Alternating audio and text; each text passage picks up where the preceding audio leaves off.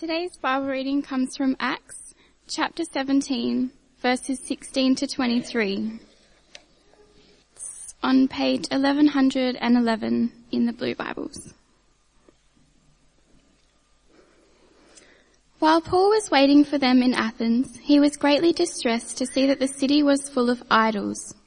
So he reasoned in the synagogue with both Jews and God-fearing Greeks, as well as in the marketplace day by day with those who happened to be there. A group of Epicurean and Stoic philosophers began to debate with him. Some of them asked, "What is this babbler trying to say?" Others remarked, "He seems to be advocating foreign gods." They said this because Paul was preaching the good news about Jesus and the resurrection. Then they took him and brought him to a meeting of the Areopagus, where they said to him, "May we know what this new teaching is that you are presenting? You are bringing some strange ideas to our ears, and we would like to know what they mean." All the Athenians and the foreigners who lived there spent their time doing nothing but talking about listening to the latest ideas. Paul then stood up in the meeting of the Areopagus and said, "People of Athens, I see that in every way you are very religious. For as I walked around and looked carefully at your objects of worship, I even found an altar with this inscription, 'To an unknown God.' So you are ignorant of the very thing you worship, and this is what I am going to proclaim to you." The second reading comes from Titus chapter 2, verses 11 to 14, and it's on page 1201.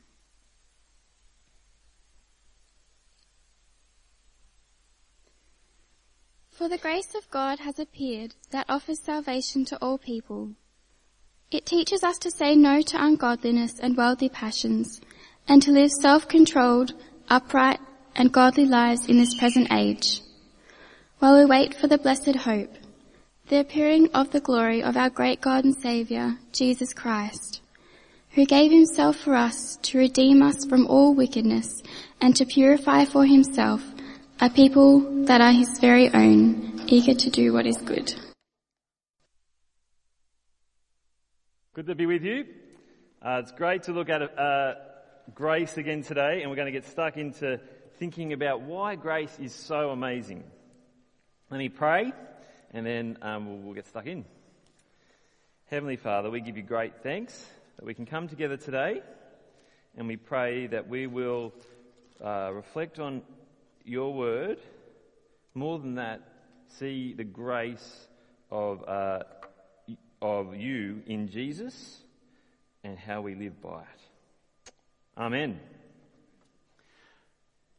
Now, actually, I'm going to just do something. I forgot to do something earlier in the week, so I just need to give, where is Tom? Here's some $50, Tom, that I owe you.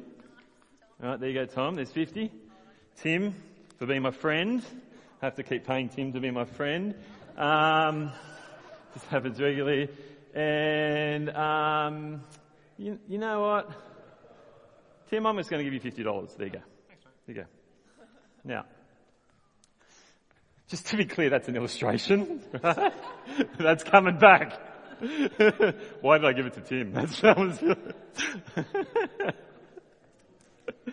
Now, why did I give people money then? Why did I do it? Well, Tim demands, a reason to earn his friendship, and so I thought I'd pay him off. I'm hoping that Tom might do some work for us, maybe in the garden, and so I want to pay him, earn his wage. And Tim, I had an extra $50 and I just gave it to him. He didn't do anything at all. I just gave him $50. I've given 3 people some money for 3 very different reasons. How we think about relating to God can come across in those ways and many others. But God wants us to have clarity on how we relate to him and who he is, how grace works, and how it's not just an abstract concept. And that's why the passage of Titus is so fantastic. It's a great passage to think about, to wrestle with, and to be challenged by. See, what we have in this passage today, and if you've got an outline there, it's helpful for you to wrestle with on whatever page it's on, because I don't have an outline in front of me. You can see Titus is there, that passage. And you can see, you can see how in the outline I've just given 3 ideas and a word to fill in, to go forward. You see, first of all, we see that grace is there. We see in verse 11, the grace of God has appeared. The grace of God has appeared. But what is grace? It's certainly not the relationship that Tim and I have where I have to pay him weekly for being his friend. Right? I have to earn in some way the friendship. Okay? That's not what grace is. It's certainly not when someone does something for you and then you pay them their due, their wages, like the example with Tom. That's not grace. Grace is a little bit more like me giving Tim money for no reason. You have done nothing at all for me to give you $50. That's right, isn't it, Tim? Yeah. But I just gave him $50. Now, that was an illustration, and I'm going to forget later, so I'm going to collect this back. Thank you. It's already in your wallet, isn't it? Yeah, thank you, Tom. You see, the fact of the matter is, just to be fair, if I ever have lunch with Tim, he very rarely lets me pay, and he pays for lunch, so that was kind of completely unfair of me. Now, you see, grace is something you don't deserve. It is receiving something, not just that you don't deserve, but far more than you deserve. And what we're talking about today, if that's what grace means, we're talking about God's grace. You see in verse 11, for the grace of God. It's a fantastic picture. But as I just mentioned, it's not theoretical. It's not just, well, this is what it is and we need to philosophize about it and think about the concept and get our heads around the idea. Have a look what it goes on to say. It says, for the grace of God has appeared. That is extraordinary. I think it's the only time in the Bible where we see the grace in the New Testament is pointed to a person appearing, who is Jesus. Grace is Jesus. It's a person. We don't need to come up with a theory or an abstract notion. The Christmas message is a celebration. Why is it a celebration? Because, as Matthew says, God is with us. That is what we have. God with us. Consider Jesus, God, ruler of all, actually creator of all things, ruler of all, becoming flesh. That is a gracious act in of itself. Consider what we as humans are desperate to have. Our rights vindicated. As an Australian, I want my Australian rights. As a human, I want my human rights. And that in of itself isn't necessarily bad. But here we have the God of the universe give up his rights to become flesh for us. It's an amazing picture. Well, what does he offer? What does he bring? Does he bring a better life? Does he bring, well, the things that I need? Does he bring satisfaction and contentment right now? Those things may happen, but that's not actually what he's coming with his grace to bring. He offers salvation. That is what the God of the universe is saying to you today. He is offering you.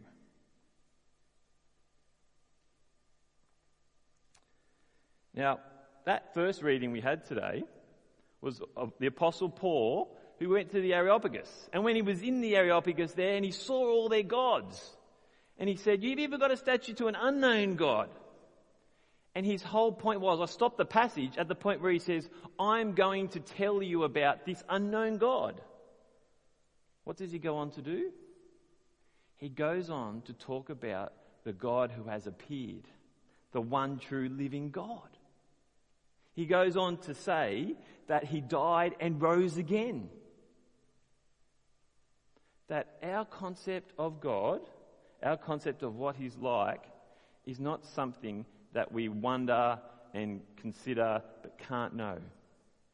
Because 2,000 odd years ago, Jesus became flesh out of grace, who is grace, to live for us. And so Paul was desperate to tell these people who think, oh look, they were religious, maybe unlike what our culture is today, so they wanted to kind of, in some ways, cover all their bases and even the unknown base. And so he's like, that's not okay, because God, you don't have to wonder, because he's appeared. When something appears, you don't have to wonder anymore, do you? It's there. And God's grace isn't a hope. It has come in Jesus. That is an extraordinarily comforting thing to hear, don't you think? Grace appears. You know the comedian Ricky Gervais? Office, he invented The Office, the English one. He is well known for being an absolute hater of religion and of God. And he was on Stephen Colbert's show, who's believes in God, and whatever that looks like for him. But and they're having their debate, and he said, "Don't you like Jesus?" He says to him, he says, "I like the idea of him. The kind stuff's good, but the reality is you can't see good people in Christianity. You can't see good people who are atheists. Well, you can see, and you can see bad people in Christianity. You can see bad people as atheists. I just like the idea, but that's it." And then he went on to say he finds more comfort with dogs than in God. See, he kind of an interesting thing to say. Because what he's saying is, I like the idea of what Jesus brought, his kindness, but I don't like the fact that, they say he's God. But Jesus didn't really come to bring kindness. The idea that he likes about Jesus is actually a made-up one. Because he came not to bring kindness. Perfect kindness was his character, but he came to bring salvation. But then at the same time, he did actually stumble on something quite accidentally, I would suggest. That it's not about being good or bad and where you belong. There are good and bad people all over the place. Actually, it's not about that. It's about everyone needing God. It's not about being religious to be good. It's about everyone, whoever you are, needing God. And so what we have is a God who has come in the world, and he's come with grace. How is he going to come? How is he going to appear? What is he going to do? Well, if we skip down to verse 14, we see it. Have a look at verse 14. He gave himself for us to redeem us from all wickedness and to purify for himself a people. He comes with grace. Grace, something you don't deserve. If I did actually let Tim keep that $50, that's reasonably generous, right?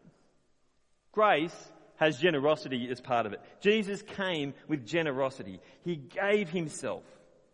He chose to, he willingly, every single moment of him doing what his Father wanted, he did willingly. He chose to do it out of generosity. And why did he do it? He gave him very self. He gave himself. He died for us. God's grace achieves redemption. Can you see in verse 14? He gave himself for us to redeem us. I don't know if you know that word, redeem, but it actually just means to be pulled out of something bad, to be pulled out of slavery.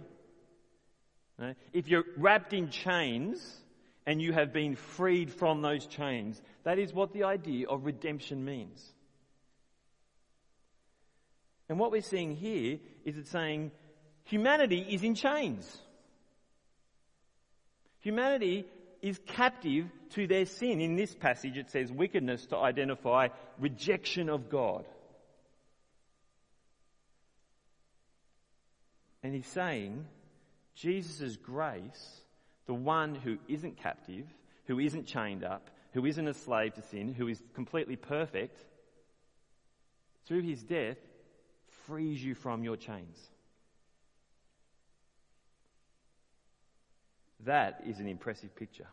And this isn't just someone's interpretation. We've seen that's what Paul the Apostle said about Jesus after Jesus rose from the dead and ascended into heaven. We're seeing him say this, we're seeing him act it out in Athens, but Jesus himself said that this was his mission. The famous verse that we often use here in Golden Grove, Mark 10:45, we see, even the Son of Man did not come to be served, but to serve and give his life as a ransom for many. Jesus willingly came to pay our problem, to achieve it through redemption. Do you think that you're a captive to wickedness without Jesus? That's a pretty harsh thing to say, I reckon. Do you think that you're got a problem or not? See, to be a captive to wickedness is to be thinking, I'll do whatever I want. To be selfish, to go my own way. It's to have at its core the anthem of Frank Sinatra. The anthem, you can see a picture of Frank in his younger days, the song that is sung over and over again. Apparently it's one of the number one karaoke songs. I did it my way. It's a great song. People think, yeah, I'll do it my way. That is a great thing. It's a good thing. It is the anthem of humanity without God. I don't need God because I can do it myself. And he sang it with style and with class and with that voice that he had, that even today, all these years later, and someone who doesn't listen to that style of music, I could burst out in song right now. I'm not going to, but I could.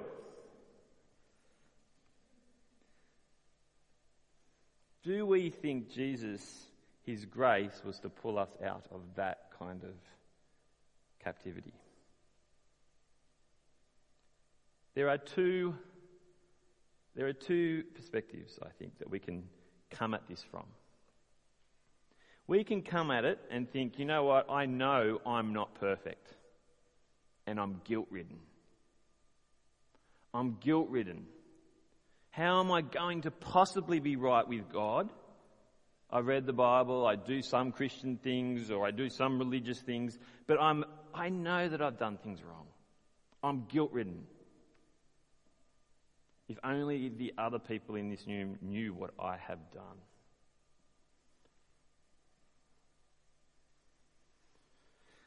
But you can also come at it, could do a 360 and come at it the other way, which many people do as well. We just don't think we need freedom. Of course, we have it already. That what we're seeing is captivity, we actually think is our freedom. We don't need Jesus or his redemption because life is fine. It's all good. I don't need to come and follow him because I'm happy with my lot. I can be apathetic to God. You know what? It's not that I'm apathetic to God. I'm just a good person. I don't need it. You may be here today wondering about God and not necessarily a follower of Jesus. And maybe you can relate to one or two of those, or sometimes, I think many people sometimes flip in between them. I'm a good person, stuff up in a big way, and then kind of go into that, I'm just no good for anyone, but then after a while go back to, I'll just be a good person again. And we kind of get all caught up. It's not helpful, I think. You see, if we think that we're not perfect and we have a problem, can you see how the grace of God has appeared to bring salvation is to tell you it's not about your morality in any way whatsoever. It's not about how good you are. Have a look at Titus chapter 2 and find where it says that you will be saved by the amount of good that you do.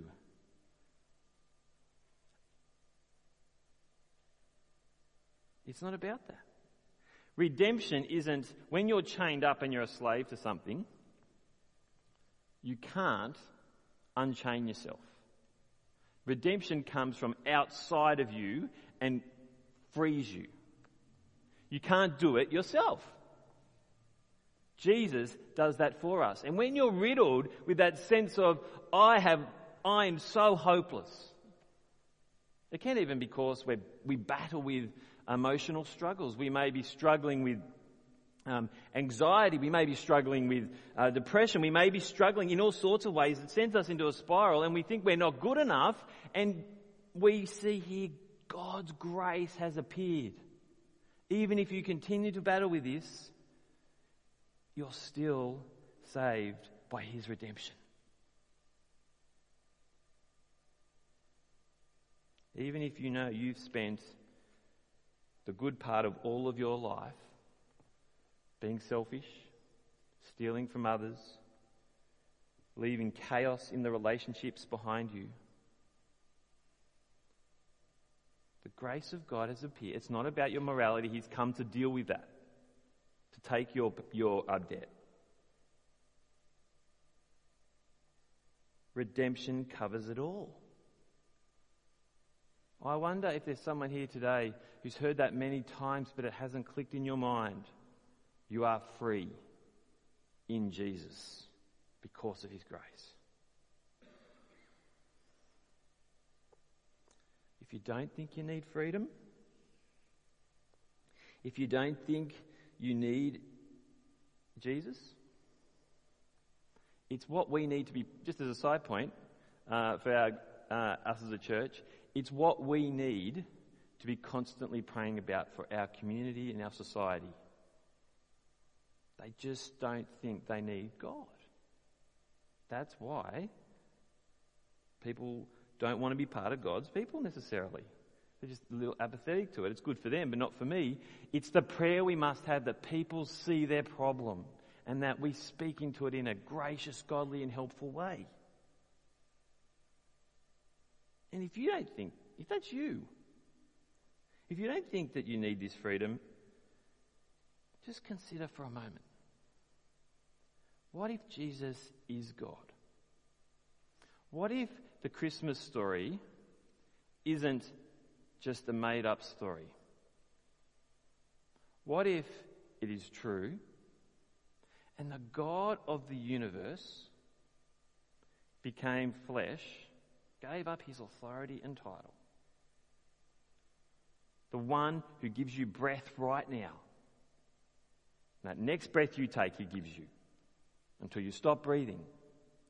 What if that God did come into the world and die on the cross, facing His Father's wrath for all of our sin, and then because He's God, conquers death, rises again, and now is reigning? If that is true, can you honestly say,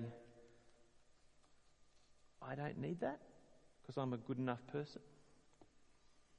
If that was good enough for God, would He do that? Would He send His Son? If God's just willing to go, you know what?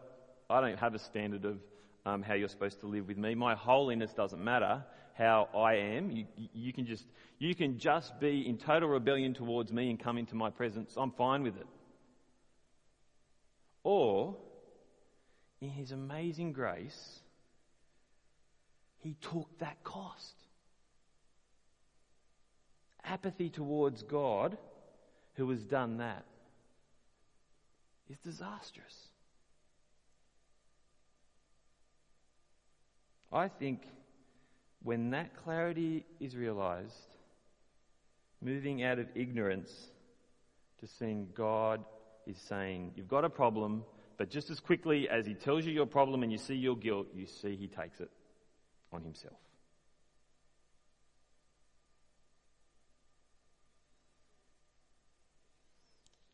God's people don't do it their own way. Now, I want to encourage you today to truly consider, ask yourself this question. All of you, even if you come to Grove all the time, I want to ask you right now, are you in or are you out when it comes to God's grace? Do you see what he's done and it's all for you and you believe in that and you trust in it, you see how much he loves you and you go, yes. If you're here wrestling with that, I want to ask you, what do you think? Is it a yes for you for the first time? Because it's not now, oh yes, so I'm going to do all these things, is it, to get in? Because we've just seen it's grace. But I want to say to you, and this is why I love this passage, the Christian life is not about getting in or getting out. It is in one sense, we want to be in relationship with God, but it's not about that. When it stops there, we've totally missed the point. We've totally missed the point because there's a reason that we take on board God's offer of salvation. We want to be his people. You see in verse 14 it said that he was purifying for himself a people. And so, the thing that saves you, grace, teaches us something. That last point there. Grace teaches us to say something very clearly. It teaches us because we get to motivations. Now, in school, primary school kids, high school kids, there needs to be an element of rules for school not to end up in chaos. Is that right, Julie? Yes. I feel like I got in trouble then. There needs to be, if you don't know, Julie's the principal. There needs to be an element of rules. Okay? You've got to have rules, otherwise chaos ensues. In a Christian school, you want to teach about Jesus. But what you don't want to teach kids is that Jesus is about following all these extra rules. You see? I was talking with my eldest daughter, and she had a conversation this week where she's saying others just say, you know what, you've got so many rules to follow as a Christian. You can't do this, you can't do that, you can't. It's just all these rules. Now, if we think that's what the Christian life is about, we've totally missed the point. What saves you changes you. I'll say that again. What saves you, Jesus' death on the cross, his grace for us, changes you. And that is why Paul, after he says God saved you, he doesn't say, so now do these things and you must do them and they're your rules. What does he say in verse 12? Have a look at verse 12 with me. It teaches us to say no to ungodliness and worldly passions, and to live self-controlled, upright, and godly lives.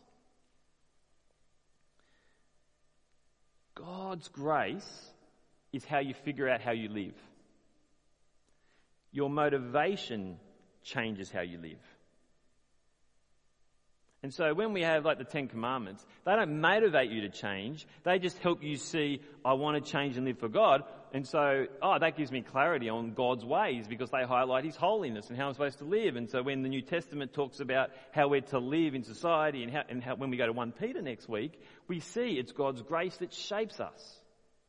We've got to get away from thinking, I've just got to do a list of things. Our worldview changes. We now think about how does Jesus want me to live as part of His people? I think that one of the most helpful ways to see this is to think, we're talking from a Christian perspective, right? I now hate what I once loved. So, I now hate sex outside of marriage, whereas once, like the rest of society, I thought, why wouldn't you? It's fantastic. I now embrace what I once thought was lame, stupid, taking away my freedom. That God made sex to be beautifully embraced in marriage of a husband and a woman.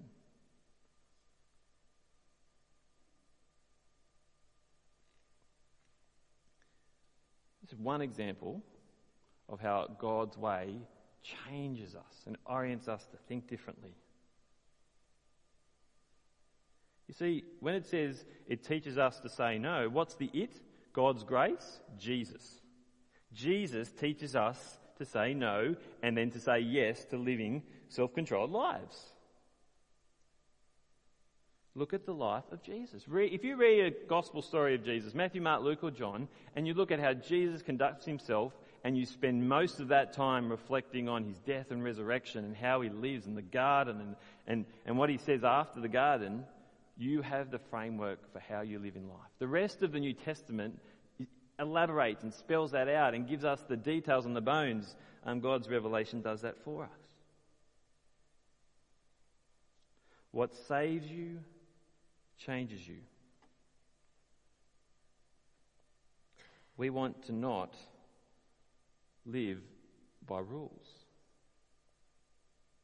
We want to live by grace. So let me finish. We need to consider whether this offer of grace, the grace of God, has appeared and brings or offers salvation. What is being offered? A life with God. A life with God forever. Wanting to live for Him. That is what's on offer for you, if you're wondering. The question is, do you want to accept that grace? It's amazing grace. It truly is extraordinary that we can have life with God forever. Jesus appears. He comes into the world to give you life. The question is, do you want to accept it on His terms? Quite simply, to trust, not earn. See that there? If you're wondering, how is it that I come into this relationship with God but I don't do anything? It's to say, I trust in Him and I won't seek to earn His favour. It's the giving of the money to Tim for no reason and trusting in that. If Tim gave me the $50 back and said, no, I think this is going to blow up in my face. It's a practical joke, $50 note. He's not trusting in it. Do we see God's offer of salvation like that? He says, here it is. And we go, oh no, I don't want that. Or, oh, thank you, God. Trust it. That's how you accept it.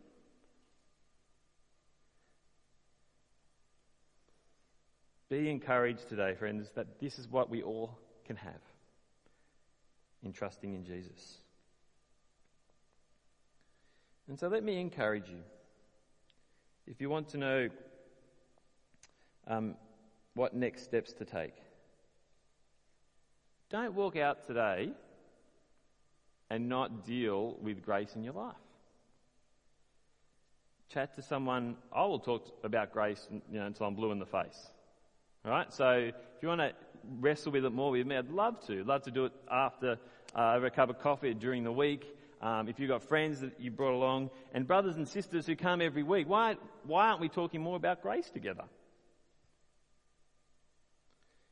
If you don't know where you are with God, but you really want to think about it, investigate it more, come back with us. If you're the kind of person who goes, you know what, I'm happy to read the Bible with a friend or with anyone just to get my head around it, you can do that. Next week, we're going to launch our summer series and how we're going to our Christian course as well next week. So come back and hear all about that and what we're going to do over summer after Christmas. On the communication card, you can write down what you think, if you've got any questions, and we'd love to help you out. But I'm going to finish by quite simply thanking God that Jesus appeared.